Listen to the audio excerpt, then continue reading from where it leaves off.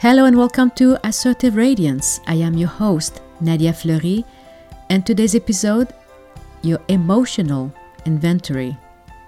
Before anything, I want to wish you Happy New Year 2019. I wish for you love, abundance, health, joy, and anything else that will fulfill you for 2019. So now let's get started with this show. I want to talk about your emotional inventory. And I'm starting from the place that, for good measure, inventory is always performed at the end of the year to make sure that everything is lined up with the accounting books. And I want to take a parallel between creating an inventory and your personal emotional inventory. What best time of the year to reflect on what you wish to achieve than January? I want to draw a parallel between your personal inventory and a conversation I had with my girlfriend today about setting goals. So her relationship is new and she was wondering what will keep it alive? What will she be doing in the years to come to make sure that the relationship stays strong? And I said, one of the most important things is to not get lost in that relationship. So it's always going to be that she is 100% responsible for her happiness and he is 100% responsible for his happiness. And then it's together with some goal in common. So what I mean by that is that it is very wise for her to have her own goals and for him to have his own goals. But it's also important to have goals for the family as the two together. Do we want to take a trip this year? And if we do want to travel, where do we want to go? And it's kind of cool to look into that right at the beginning of January, where you can actually say, okay, this year we want to take 3 weeks vacation at 3 different times, and we want to go here, there, and somewhere else. And what about if you're actually putting it on the calendar at that time? That way, there is no reason to arrive in December and say, well, we didn't do anything this year, or we didn't achieve what we want to. What if we actually set the intention and you put it on a calendar?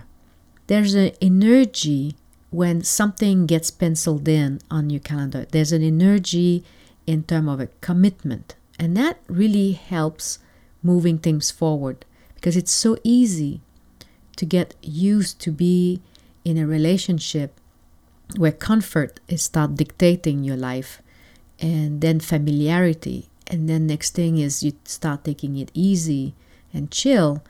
But then you wake up 5 years later, 10 years later, and you kind of wonder where your life went. So it's a really good habit to take the time to decide what you want, what your spouse wants, and then the two of you together, what you guys want as a family. And if you do have children, they also should have their own goals, and then their goals as with the family also. Why I say this? It's the best way to achieve self-fulfillment and keeping the relationship strong and growing for years to come. Now, the tricky part comes when you kind of say, well, I don't really know what I want, so I'm just going to not do anything about it. Now, no judgment. I know how things goes, and sometimes we are so busy, like we may be having travel during the holiday, we met many friends or many family, or as I heard so many people, some people got sick.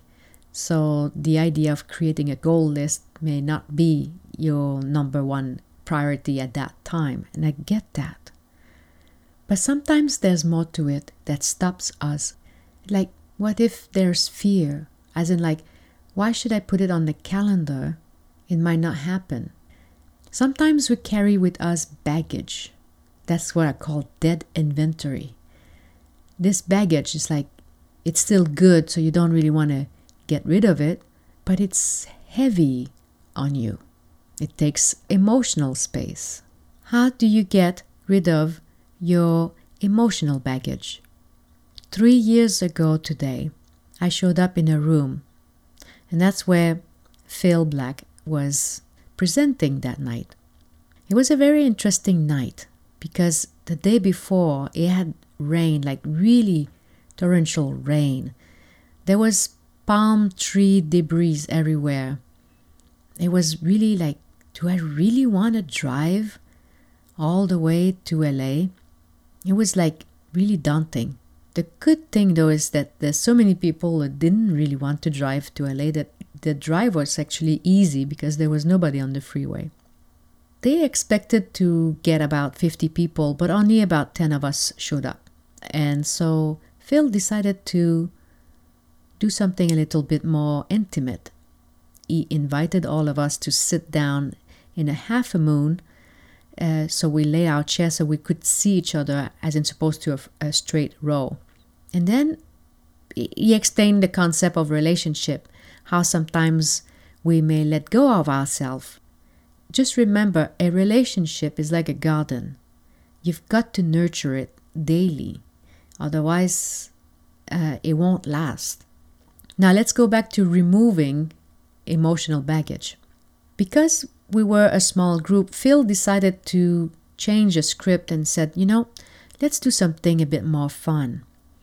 And he invited us to take a piece of paper, and he said, today it's January 7, and I'm going to take you with the process. So it's January 7, 2020. And you write all in past tense, all what happened to you during the whole year. But you're writing it as if it's already next year and it's already past. What I did back then is I wrote, with the best of my knowledge, what I wanted to happen. And I strongly suggest that you take some time and do it as well. The next thing that Phil said is now we need to write what we're going to release in order to achieve that. And here is the most important word I ever heard in my life, to release.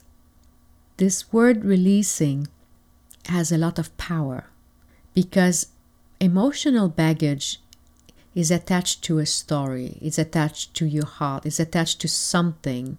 And the only one person who can clean that up is you, nobody else. Because when it comes to emotional baggage, there's only one person that put that into your body, and it's yourself, through your mind.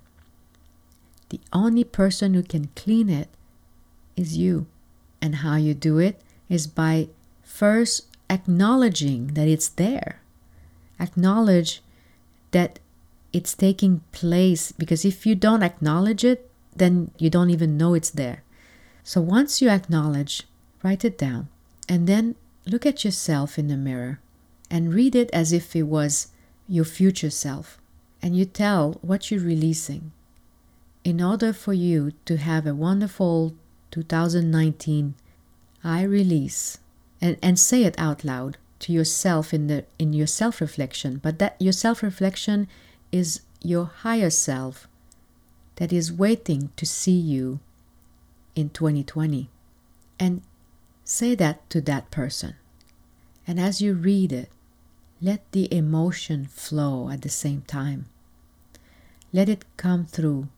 Let it feel like, even if it's been years and years of something that you've been putting up with, but now you're ready to let that go and just be with it. And then when it's gone, be grateful. I noticed recently that so many people have shared that they didn't have the greatest 2018.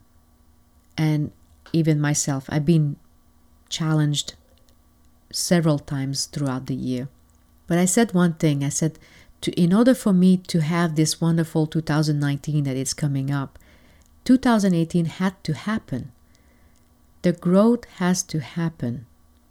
And the only way we can grow is to look at the truth for what it is, and then just be ready to say, that's it. That story ends now. And from that place, now you can move on. After that, you may have actually a clearer way to create your new goals for 2019. Yes, there is a certain degree of commitment in doing this process. The beauty of doing this is that you own then your happiness. Nobody else.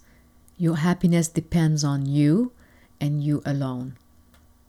And if whatever I'm saying right now, you say, but, then question that. Where does that, the yes, but, come from? A story that you believe to be true. I'm not judging. The question here is, do you want to continue with that same story, or you want to press reset and create a new one? There lies the gift. There lies the growth. There lies the opportunity for you to have a wonderful 2019. Thank you so much for listening, and let's talk next week. Bye for now. If you feel this information could help a friend, please share it. If you have any questions or comments, please reach out at ask@nadiafleury.com.